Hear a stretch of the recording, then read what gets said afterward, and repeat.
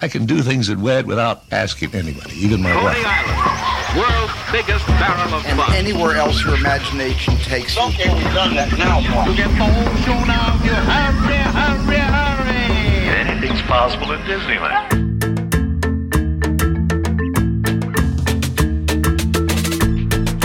Welcome aboard the Themed Attraction Podcast, where we take you for a ride through the wonderful world of theme park design. That is, you've just set sail for another unparalleled adventure of discovery and discussion with theme park industry masters of the craft.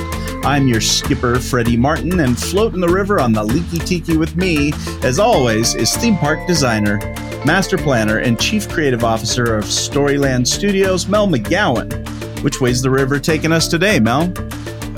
Well, Freddie, it's time to dust off your hand jive moves because we're going to explore the exciting shores of gesture-based show control with none other than David and Valeria Beaudry of Beaudry Interactive. This dynamic duo of dynamic experiences have developed the technology to bring to life in voice and personality some of our most beloved walk-around characters, including that tallest of yellow friends, none other than Big Bird himself.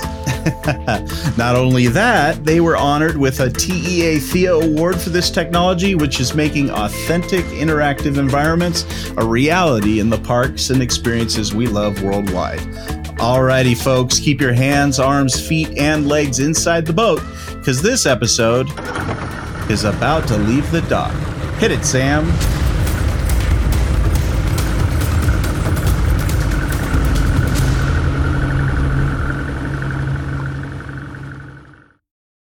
Mel, we've been working on a little project together where we've been talking a lot about some of the original theme parks, like the electric parks and Coney Island and Tivoli Gardens and things like that. And you think back to those times where the greatest technology that they had was a light bulb, a string of light bulbs. And in their minds, you were creating this mind-blowing experience for people to come and see. And I love to look back and see how far we've actually come from just those little twinkly lights. Well, it's funny because, even those twinkly lights, what the emotion that caused in people, when, people saw Coney Island, from the ocean, and they described it as kind of this blazing, electric Baghdad by the sea. And, but I mean, rewinding the clock, about 1,000 years, and you go back to, the cathedrals and the stained glass of the day being kind of the audio video lighting extravaganza, of the era, and talk about, relevance to spatial storytelling and Imagineering. I just polished off a book called the Vatican to Vegas, A History of Special Effects. That is really great because you really get that continuity, from kind of before kind of anything close to modern era to, even to Vauxhall Gardens and like how they would do this magical, candle lighting, simultaneously with all the quote servants kind of lighting the, just that coordinated, synchronized lighting of incandescence, is just really powerful.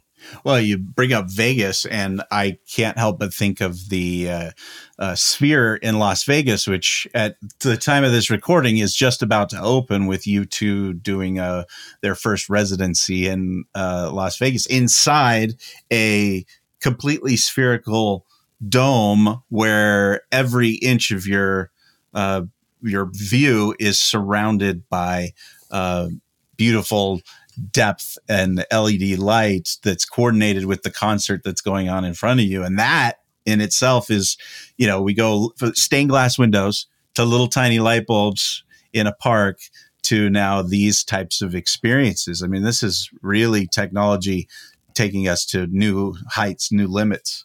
That's a great example. I've got my tickets, but it's such a great example because people are kind of getting that first wow factor moment. And, we're definitely incorporating that technology into, if not every project we're doing, almost every project. So, I mean, I'm sure it'll come a day where it'll almost be ubiquitous and it blends into the background, the setting and the story that you're creating. But it is kind of fun because it is, every cab driver will tell you in Vegas, it's definitely one of those new technologies that's grabbing your your eyeball for sure. Yeah, well, we're going to grab your earballs, if that's a word, here for our next interview here with David and Valeria Beaudry of Beaudry Interactive.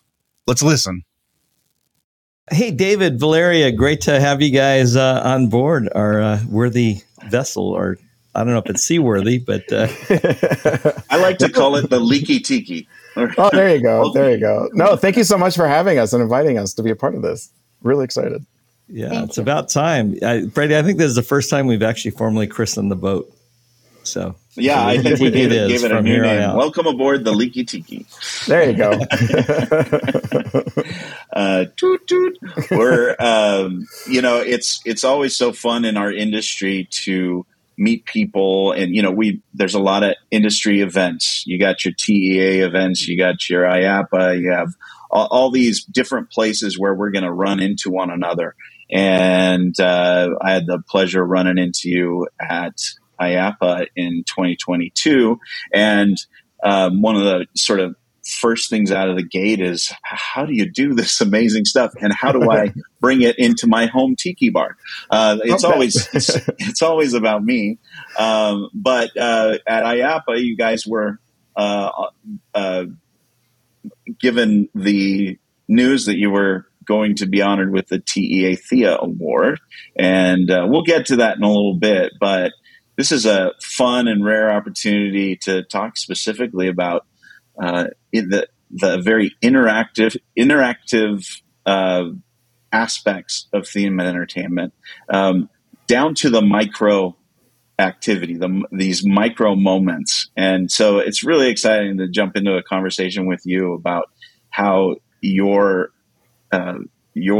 background had led you to this particular slice of the entertainment pie that brings very interesting and cool experiences to just you and your kid, or smaller groups of people, rather than the big activity. So I just thought it would be fun to get to know you a little bit, learn about your background. Let's see, what relates, what led you to this moment, and how'd you get involved in this wild, wacky I'm world excited of theme entertainment? to talk to our first ever doctor of clarinet.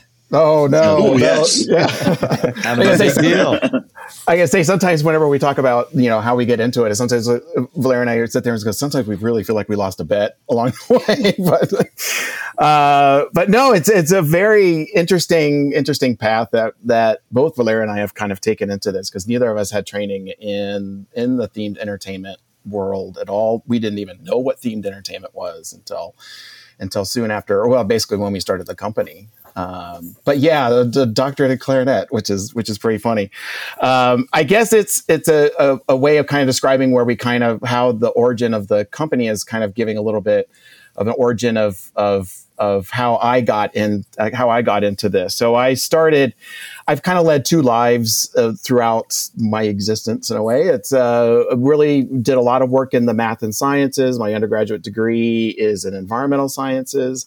Actually came out to UCLA to get a doctorate in client modeling and oceanography, which was a great path to go through, but and very applicable right now, obviously. But at the same time, since I was 10 years old, I was playing the clarinet, and I was really, really good at playing the clarinet. If I can say that. Are we going to throw your mom under the bus now or later? No, we can throw her under later. Yeah, exactly. It was just a hobby.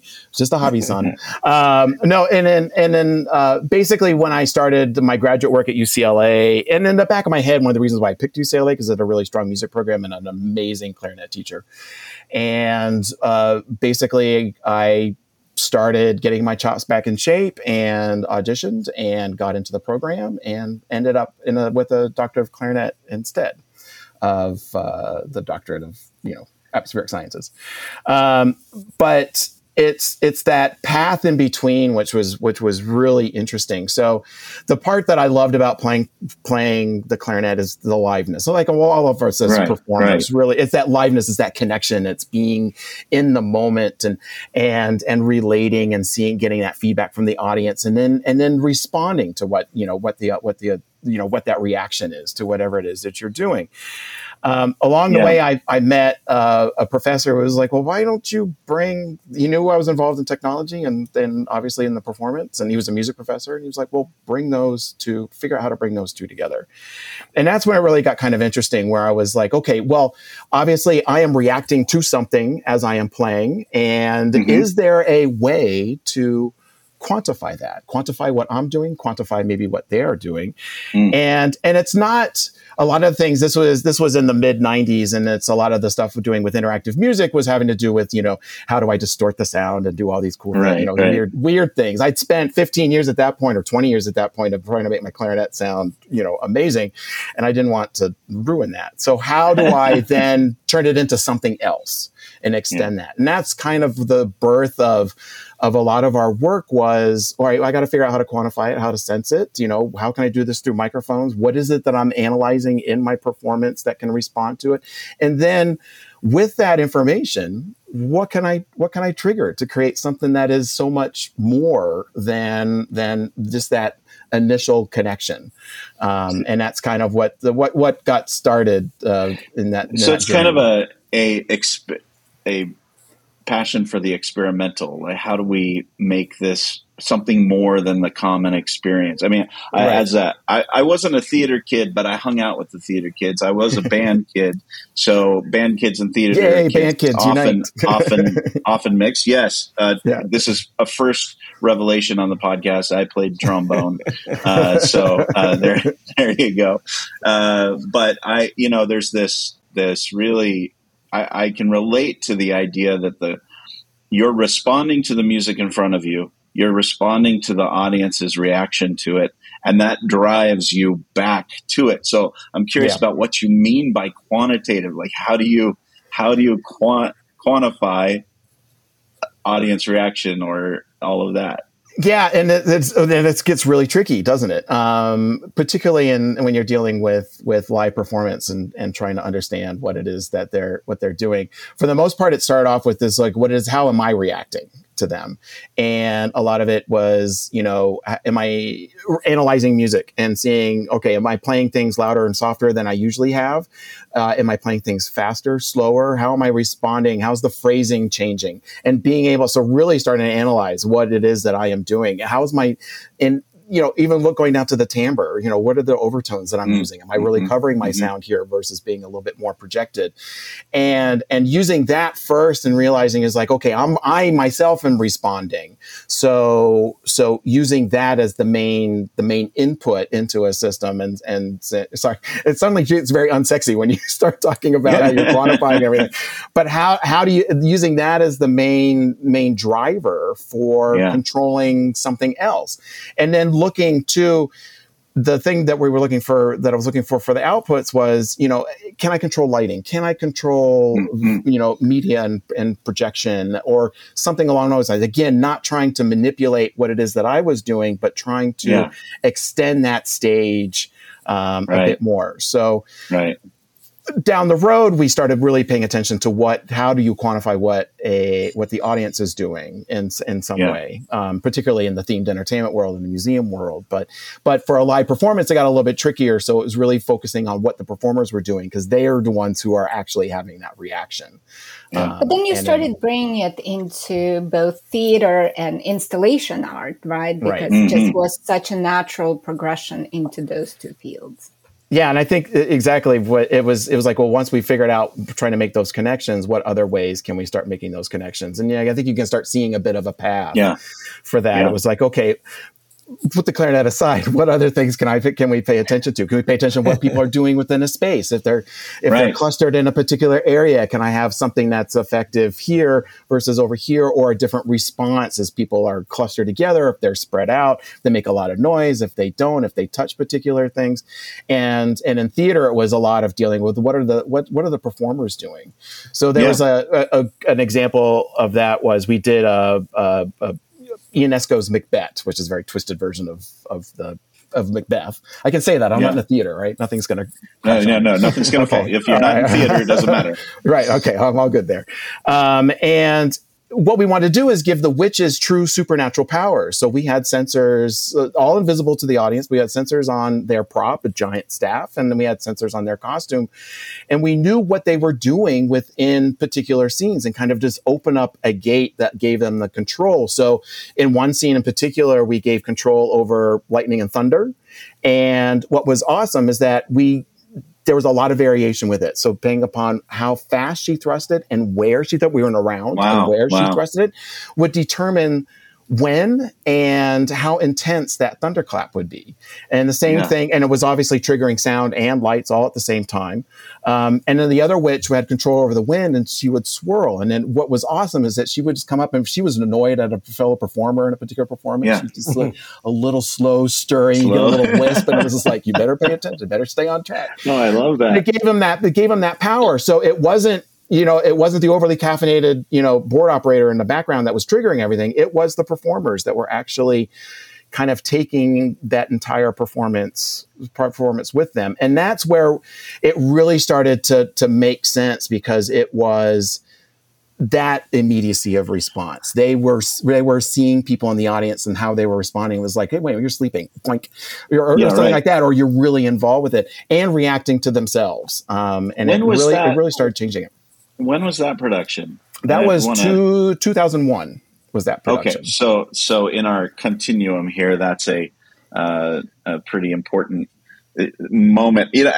I'm really taking this in because I'm thinking about early on how this applies to the industry in quite a few different ways. Everybody's been trying to do these moments that make a difference. I go back to like the juggler in the street who, suddenly brings somebody up and fools around with them while they're doing it. It becomes a micro moment. And those can be very simple, but they're very impactful with an audience. I remember going to the Birdcage Theater at Knott's Berry Farm as a kid. And when the villain came out, the whole audience was to boo and hiss. And when the hero came out, you were supposed to go, ta-da. Like everybody had a thing. And then,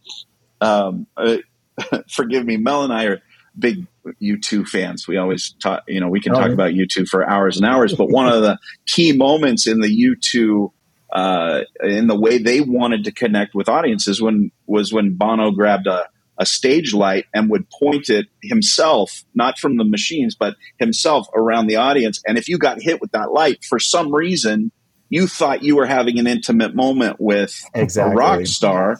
Yeah. But you weren't, and those were the types of things that this thought process is going with. So thanks for indulging me in sort of personalizing this. But I'm really seeing how we move that forward, and even just having those tiny moments with Mickey Mouse where you have this, it's just you and him and your family. Like that's the types of things that make a visit to one of these parks very special. No, definitely. It really is that one for one connection. And it can just be, the moment you lock eyes, for instance, it's just like, oh my gosh, there's something that's special. So how do you kind of create that feeling if you can't lock eyes with whatever it is that you're engaging with? What is the equivalent to that gives them that special feeling? And that Valeria, go ahead.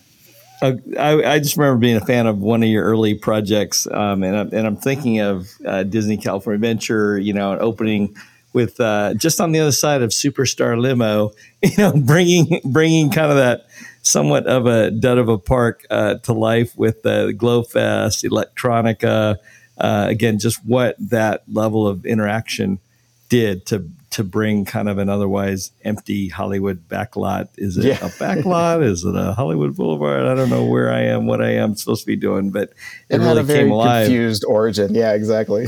But it was so different from the historical traditional Disney DNA. I know that was some of the original intent of that, even that California Here Now MTV theme. We're not leaving today and entering the world of yesterday, tomorrow, and fantasy. But here it very much felt in the moment. You mind just touching bases on that? I know it's it kind of comes along the same lines, and in a way it was during the time when California Adventure was starting to kind of figure out who they were. Yeah. And embracing who they were. So the California history and all the aspects with that. And obviously Pixar being a huge, catalyst for what they wanted to do. But it relating back to Hollywood, it was like Hollywood, it's all about me. And as the performer getting myself into these sets. So how do we make that connection? How do we bring the guests and make them the show? In some way. So after a lot of brainstorming and working with Imagineers and trying to figure out what to do, it was like, okay, let's make them 40 feet tall, put them on the Hyperion wall, on the wall of the Hyperion Theater. And just basically, again, it was almost analogous to the witches.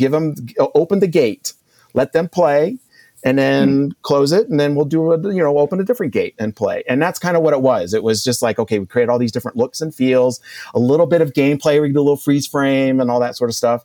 But the whole purpose was to how can we bring the guest in, not only just engage them in the show, but make them an intimate part of the show. Yeah. And it also was one of those times where we really started paying attention, because it was like, okay, there's going to be people who don't want to play, but you gave that access enough where you could be right there in the middle of it, but not be the show, but still feel like you are in that once in a lifetime, that in the moment, that moment experience. And that's become a key thing too, for the kind of work that we do, is making sure that, there's that level of participation, that we have to watch out for. Participation and observation, and how do you engage both, desires as you create these things. But yeah, that was quite fun, and it was a challenge. Like you said, it's a bit of a new thing for Disney, because Disney likes things well scripted, synced to time code. Yeah, it's everyone in performance, right? Especially in the theme parks, everything needs to be a good show. So how do you create those how do you create the guardrails within an experience that keep those guardrails in place in a way, but have enough flexibility where the guests feel like that they've made a difference in the experience. Yeah. Valeria, I want to go back in time a little bit. How did you find your way into this party? This Glow Fest? My background is even more strange. I have chemistry degree from Moscow State University, and came to the US and to UCLA to work on atmospheric chemistry. Here's the connection. And I was focusing on climate change, kind of more from chemistry standpoint, and did not pay attention to David. He was one of TA. So he told me that he's playing clarinet. And so we kind of became friends, and then got married. And I realized that if somebody is a musician, the other person needs to provide for the family, and went to the business. So you started business. Yes, so basically, I worked for big consulting companies, kind of more in the corporate world, and ran big multi-million-dollar projects, kind of, again, so you're the venture capital partner here in this little operation. Right. And so when David started the company, I definitely saw potential, and kind of talking even with Bruce, I saw that there's certainly something really new and interesting. And at that point, I kind of got tired of corporate world and needed to find myself again. And I said, well, maybe I'll do both. I'll find myself, make sure that David's company is surviving and thriving. And so I came on board to kind of be that more kind of operations person, and strategy person and kind of figuring out the path forward. And so that's when I learned about themed entertainment. I love that you guys kind of mirror that complementary partnership relationship that, we need, that blend of kind of really art and science, that alchemy really that creates the magic. And quite often, especially when we talk about the artist side, a lot of people go to kind of visual arts and painters and designers. I think it's just so cool that, you come out of it from a musician background, specifically clarinet. That's just awesome. Yeah.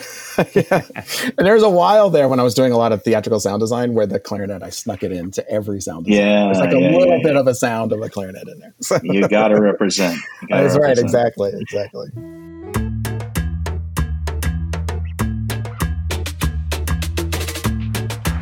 How do you tell a story when people listen with more than their ears? Stories change lives. They make us remember, but only when they are felt and not just heard. Storyland Studios builds the impossible. We turn big ideas into reality. We tell stories in 3 dimensions to stir the senses so you can walk into places you've only seen in your dreams, in real life and real time. Storyland's artists, architects, and artisans take stories out of the imagination and build tangible dreams that leave lasting impressions and memories that endure for years. What's your story? Storyland Studios is themed entertainment, destination design, production, and fabrication. Connect with the team at Storyland Studios to get started building your impossible dream today. Visit StorylandStudios.com or call now. 800-218-1932. That's 800-218-1932. Storyland Studios, your big ideas' best ally. Well, tell me about how you started to develop what Valeria called micro interactions, micro experiences in theme parks. Yeah, it's that's it's a really interesting I can question. start that, right? And then you can join and kind of explain. But one of the things, one of the starting points was that Bruce Vaughn, looking into what David has been doing at the research center at UCLA in some performance art, said, well, if you start your company, you're going to be really busy with Disney Imagineering and kind of really figuring out what is that next frontier for the theater. What is the new theater? How we can break the proscenium? What we need to do. And so for the first 5 years, stuff that we can't talk was because of that really deep R&D that we've done within Imagineering, and then kind of moving it out and start working with other companies. And so that's kind of a lot of trying to figure out the right connection, the right technologies come into play. Right. And a lot of what David brought from the outside, from the research world that he has been involved in between that graduation with his clarinet doctorate until he started the company in 2006. Mm-hmm. Okay. Yeah. So along the way, even starting, so beginning back with that Macbeth performance, that was kind of the birth of Diva in the very beginning. So that's when we started. And Diva's it's your tool. It's the tool that you've patented. Yeah, no, exactly. It's a collection of exactly that. It's a collection. It's like our toolbox, and it's just ways for us to kind of create those experiences. And I think that's kind of along the way that started developing, and then that's one of the great things about that research center that Valeria was mentioning, which is that between engineering, School of Engineering, and the School of Film and Theater, Film, and Television, was trying to find what those connections are, and it was exactly what you're saying. It is it's trying to figure out the boundary between the individual and the communal. How can I create those individual connections? And whether it's live performance or in some other capacity, installation art, and we talked about getting into themed entertainment, how can I create those intimate connections in the middle of something that is clearly very communal, that you're there, you're sharing things with family, with friends, with people you don't know, but you're all sharing a like experience, but you've got places where you can make those connections. And that's kind of what started. So yeah, Bruce was associated with that research center, got me interested in themed entertainment. And then that's, like Valeria said, for that first 5 years or so, that's all we were doing, was trying to figure out how you can make those intimate connections within a themed entertainment experience and within a live performance. Again, relating to most theater productions are on a rail, right? And as things got more media rich, even more on a rail, they almost came to the point where it's like, oh, if the performer doesn't make their mark, doesn't matter, show's going on. That's not right. It's trying to figure out how we can actually kind of create those points and create those exchanges, even as these shows got bigger and more intricate, still maintaining that eye contact that we were talking about. Yeah, sure, got those connections. So I know there's a lot of I'm sorry. Go ahead. It was interesting for the first several years. Whenever we would say we would do interactive design, whatever the world was, a lot of people associated it with, is it internet? Is it web page that you're designing? Right. Is it touch of a button? So there was a period when David spent quite a bit of time, what we call just going to different companies and trying to explain what it is that we're trying to do, what interactivity means in our world.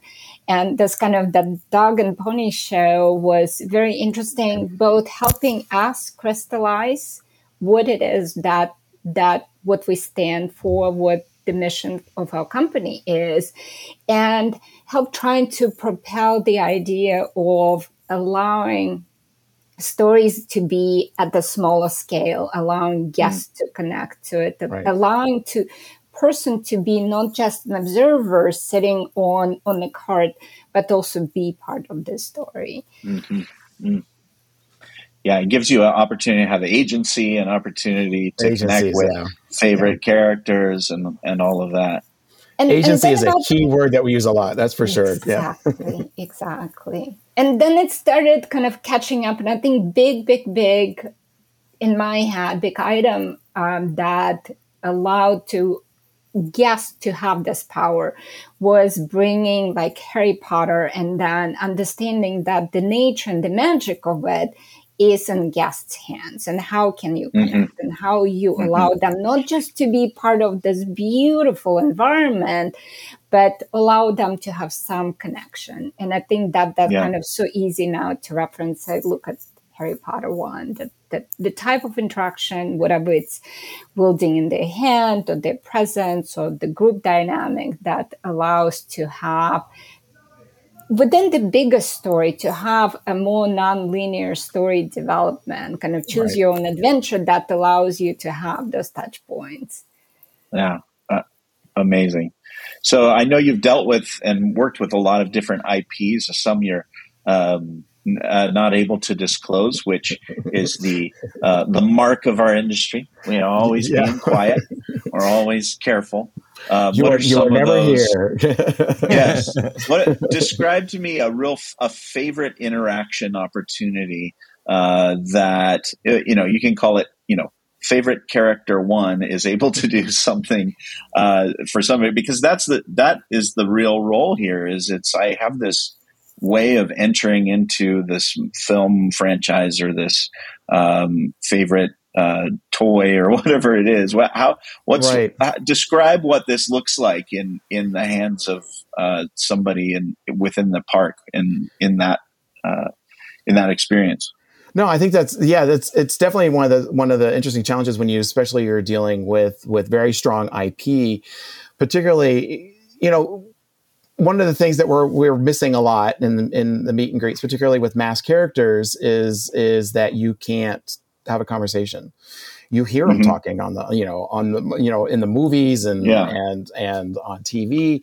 And it's like, especially when you're a kid, it's like, why aren't they talking? What have I done? Yeah, exactly. Why is this not happening?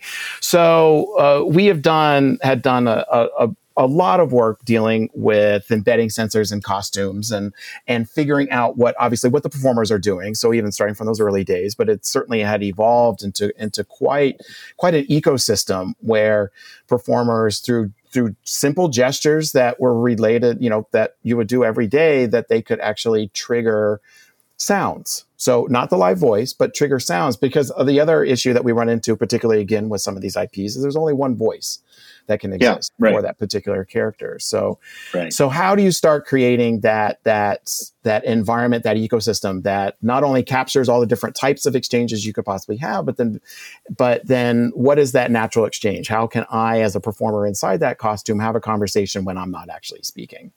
That became a challenge for some, in everything that we ended up doing, and it ended up being really, really quite successful. I mean, it changed the entire experience. Suddenly the characters were talking, and it was kind of interesting too. It wasn't some of the people were just like, "Oh my God, they just talked to me," but most of them were just like, "Yeah, all right." Yeah, because it's natural. That's the way it's supposed to be, right? But it wasn't. It was like, oh, that would sound like a robot, or that was very awkward conversation. Again, we really had to focus on how you break down those micro exchanges. It's every moment. It was just like, I feel like if you're doing a meet and greet, it's like paying attention. It's like, okay, I'm going to greet you. I'm going to ask you a question. I'm going to respond to that. I'm going to ask if you want to take a picture. So you start breaking down those little exchanges and having those little responses and a lot of variation with it, and you really do feel like you are having a conversation. The big difference is that. Oh, go ahead.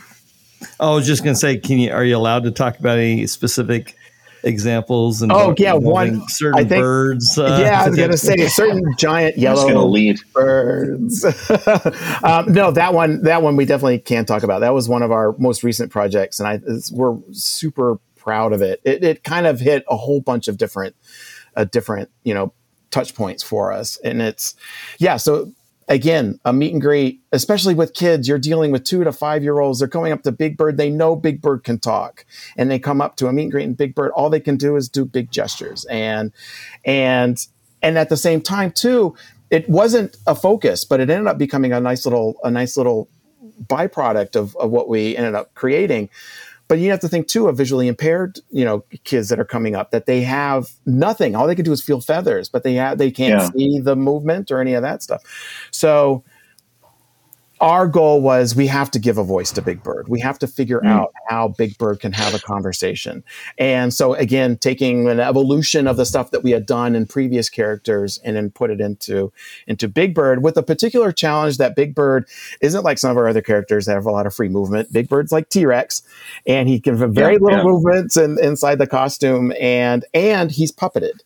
So, which actually ended up being kind of a fun thing for us to do. But basically simple gestures and control of where you are within the show gave the performer the ability to have those intimate conversations and be in control of it and have those exchanges. It is amazing seeing when these kids come up to Big Bird and have those exchanges.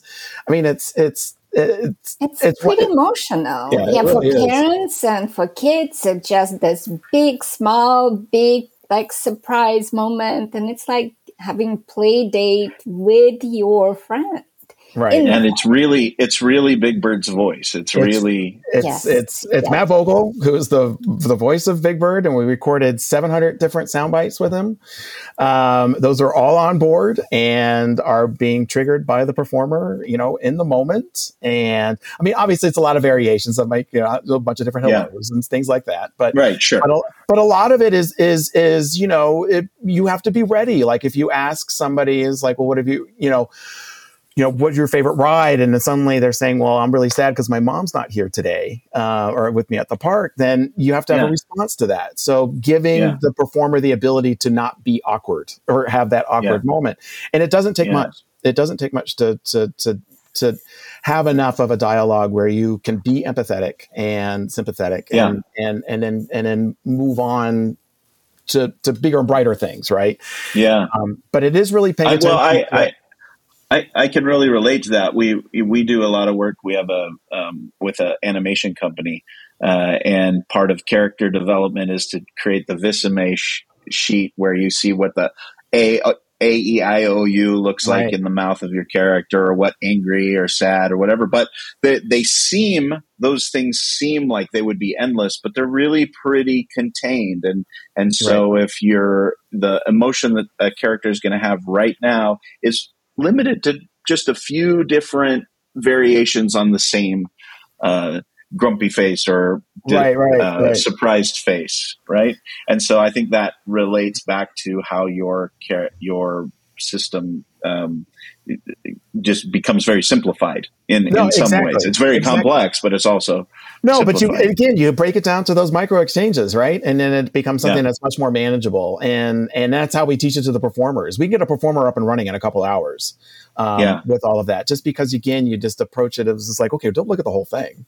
Don't think of how you're getting to the end. Think about how that exchange is going to happen at this time. Are you guys on any feedback loops to be able to get to hear some of the stories, some of the impacts? Because I imagine that'd be pretty powerful.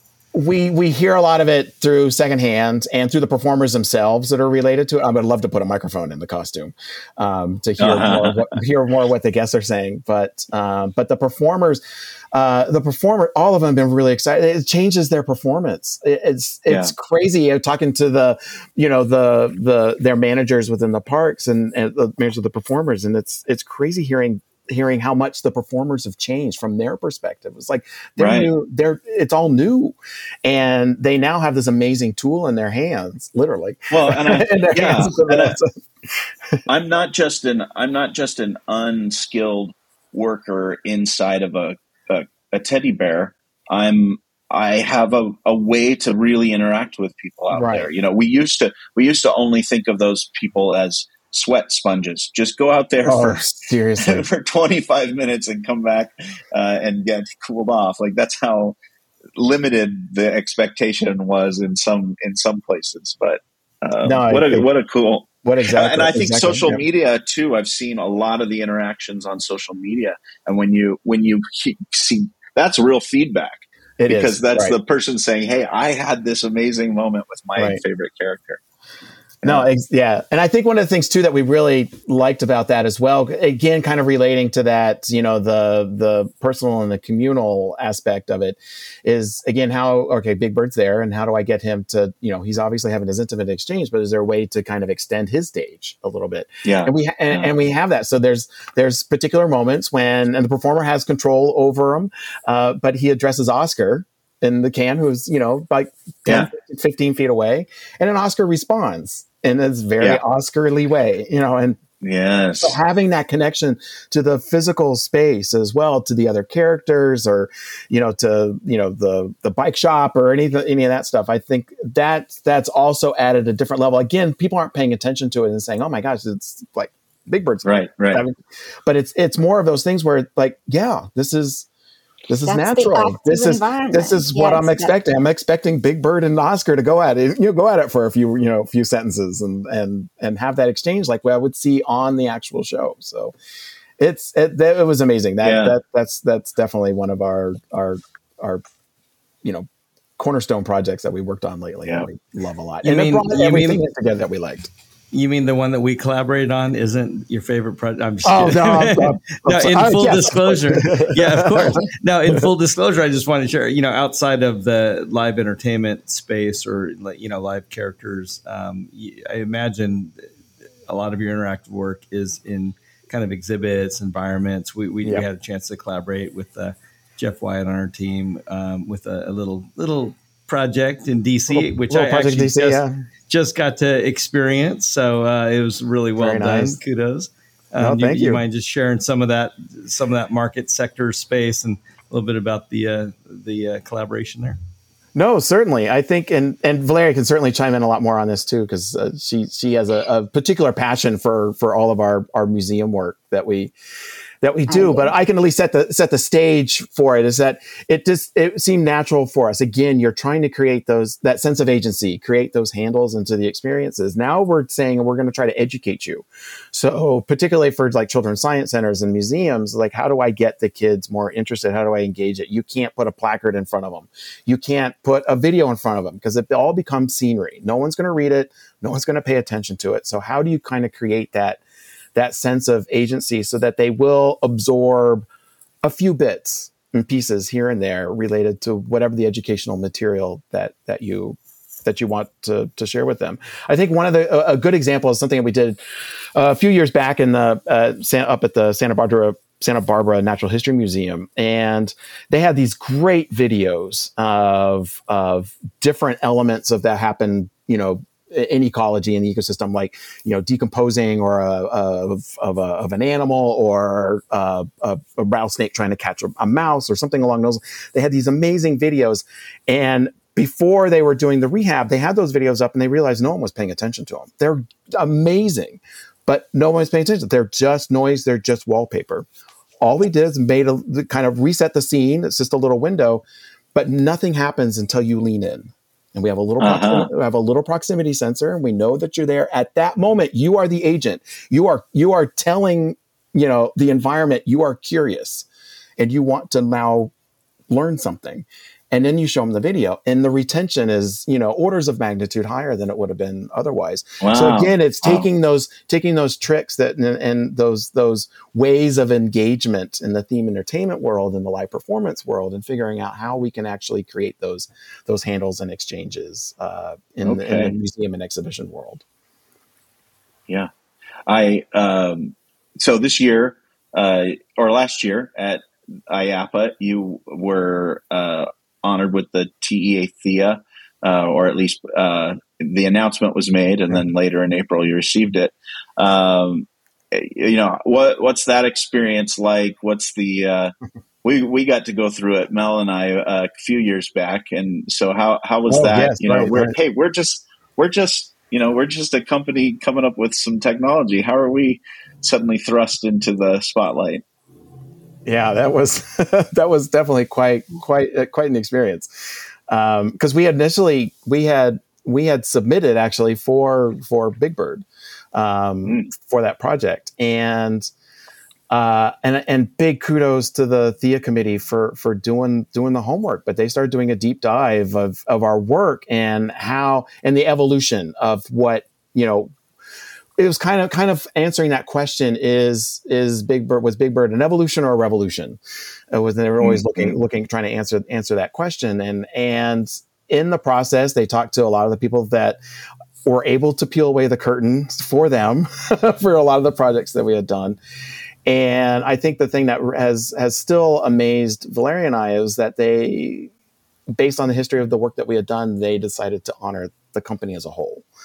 And for our collective work, and that just floored us, and it was that's awesome. And it was and the fact is the first time a company itself without a product or without a project that was awarded was like I said, Valeria and I are still kind of floating something special. I was pinching myself, and then we couldn't tell anybody for a while too. That's so special. I saw your booth, and you were showing off some, future casting, future ideas. And I think they kind of related in some ways to the Witch project, the Witch Theater project, taking now we're dealing with gestures, and you're dealing with an individual character, but now affecting the environment all around you, right? The forests, the trees, the flowers. Talk a little bit about the future of this and how people should be people in this industry should be dreaming about their guest interactions. They should be dreaming about Beaudry Interactive. No. So we're going to put, if you put this podcast on to go to sleep, you just heard your subliminal message. Exactly. No, I think one of the things that since we, when we now emerging out of our, it's been a couple of years now, but coming out of COVID, I think it was the realization that we are a very communal group of communal people. We want that engagement, but we don't want to make it passive anymore. We want to be a part of it. We want to engage with our friends. We want to engage with the stuff that's in our environment and the things that are in front of us. And I think that's what's changed it. This are the things that we certainly noticed in 2020 2021 and 22 at IOPA in particular was the conversation was like, how do we do this? It's like everyone's talking about immersion and interactivity, but the question was, well, how do I make those engagements? And even more so for last year, it was just like, okay, now we've committed and we know our audience wants this. How do we make those connections? And I think for us, it's been a long journey of the 17 years since we started the company, but it seems like everything's starting to catch up to that idea of being able to create those exchanges. And again, it's how do you create those touch points within the space or within an experience? But then how can I expand it? How can I is it entire land? Can I start engaging with the environment in fun ways? And then what are the tools and what is it that I can control to kind of create those types of experiences? Yeah. I think there's a lot of applications. I mean, some of the projects that we've been privileged to toy around with, you start to see, wow, we could do even more than just, point a wand at a thing and make some animation happen. We can give somebody an opportunity to really, rank up the points, so to speak, and encounter their big bad in the moment and just gamify this to a level that the real gamer mentality people can engage hardcore, and the ones who are just passively enjoying it just find surprises. And I think that's really exactly appreciate about. Okay. Yeah. I was just going to say what I love about your work, though, beyond competition and gamification, competitive, that idea of really these kind of emotionally, connecting moments, making the emotional connection, right? And I think exactly to Freddie, what you were just saying is that I think it's always been what we've done, whether our clients have asked for it or not. We've always kept a history of what it is of the interactions that happen within a space. And particularly, like, I don't need to know that it's Joey that's going through and having an experience, but I know it's 25693, right? Right. And going through and understanding the path. What was their adventure in their choose your own adventure that they took? Yeah.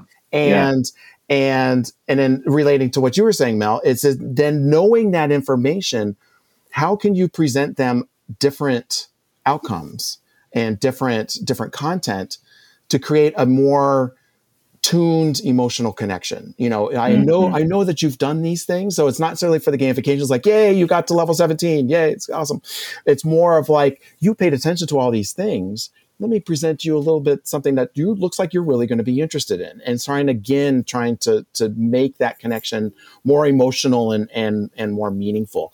I think that is definitely one of the things that we see for the future of this is having that continuity of being able to make those connections and having it, whether it's just, for your 3 or 4 hours in the park, or like you're there for longer, but your time within the park, or if it's something that's, multi-day, multi-year, multi-season, whatever it is, it's having some sort of ability to kind of create your own story and continue to come back to it, or maybe it's just something that's just in the moment at that time or that particular day, but having a through line of some sort. So when you are making those choices, that they are having an impact in some way on your experience. I think that's really where the kind of the future, I think, of these experiences is going to, but it's really that's great to hear. I think the more and more we're able to connect in those ways, father to son, mother to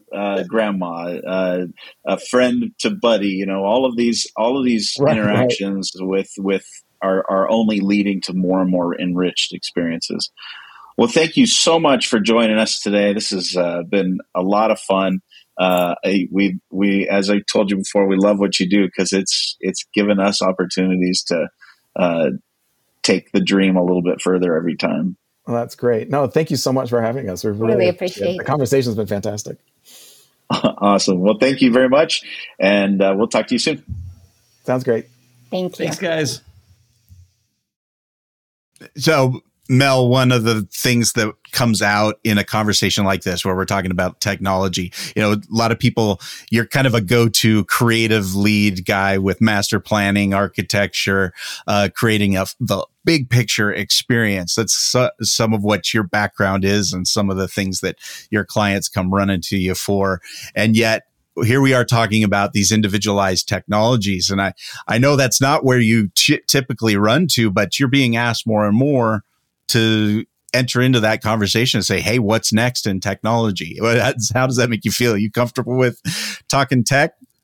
To be honest with you, it's actually, just another one of the tools in the toolbox, and increasingly the nature of the types of projects that we're doing. It's just such a fundamental core part, because that need to build in the flexibility, the changeability, the evergreen nature, part of the nature of some of the content as we're doing more and more, not just with Hollywood IPs and feature film and media-based IPs, but more with video game and gaming IPs. Oh, sure. Those worlds are coming together. And I think a common thread for us, obviously, because our sister studio with Ozone Studios and the technology there is really being developed in a unique way. The ability to bring real-time Pixar-level rendering.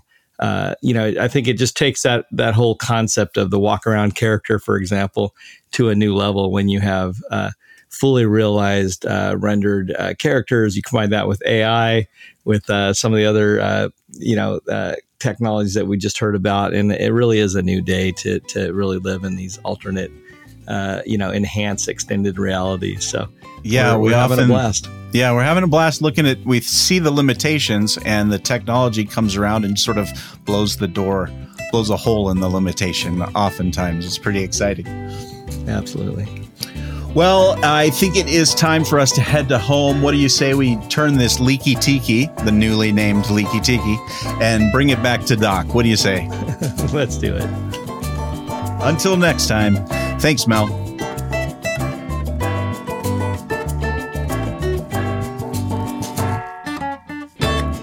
The Themed Attraction podcast is hosted by Freddie Martin and Mel McGowan. We want you to know that we don't take your listening for granted. We are so appreciative that you listen to our show, that you follow us, that you visit our advertisers, that you just make us part of your theme park life. Thank you so much, and thanks for sharing us with your friends and colleagues. We want to thank our special guests, Valeria and David Beaudry of Beaudry Interactive. You can learn more about their cutting-edge experience technologies at binteractive.com. That's the letter B, interactive, one word.com, or connect with them on LinkedIn.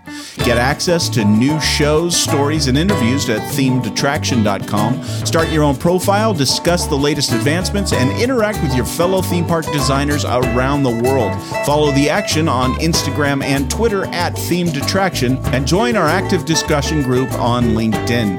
Connect with Mel by email via mel@storylandstudios.com, or follow him on Twitter at Mel McGowan and Instagram at Visioneer. You can find me at freddymartin.net and follow my adventures at Skipper Freddy on Instagram and Twitter. Our theme music was composed by Rob Watson, other music provided by The Lost Dogs. This episode was designed and produced by the one and only Dr. Barry Hill.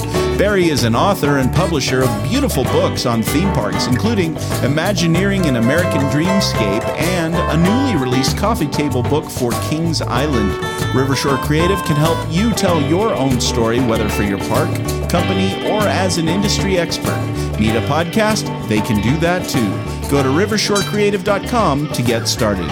You know, Mel, Barry tells me he was around when Rudyard Kipling first released his classic tale, The Jungle Book.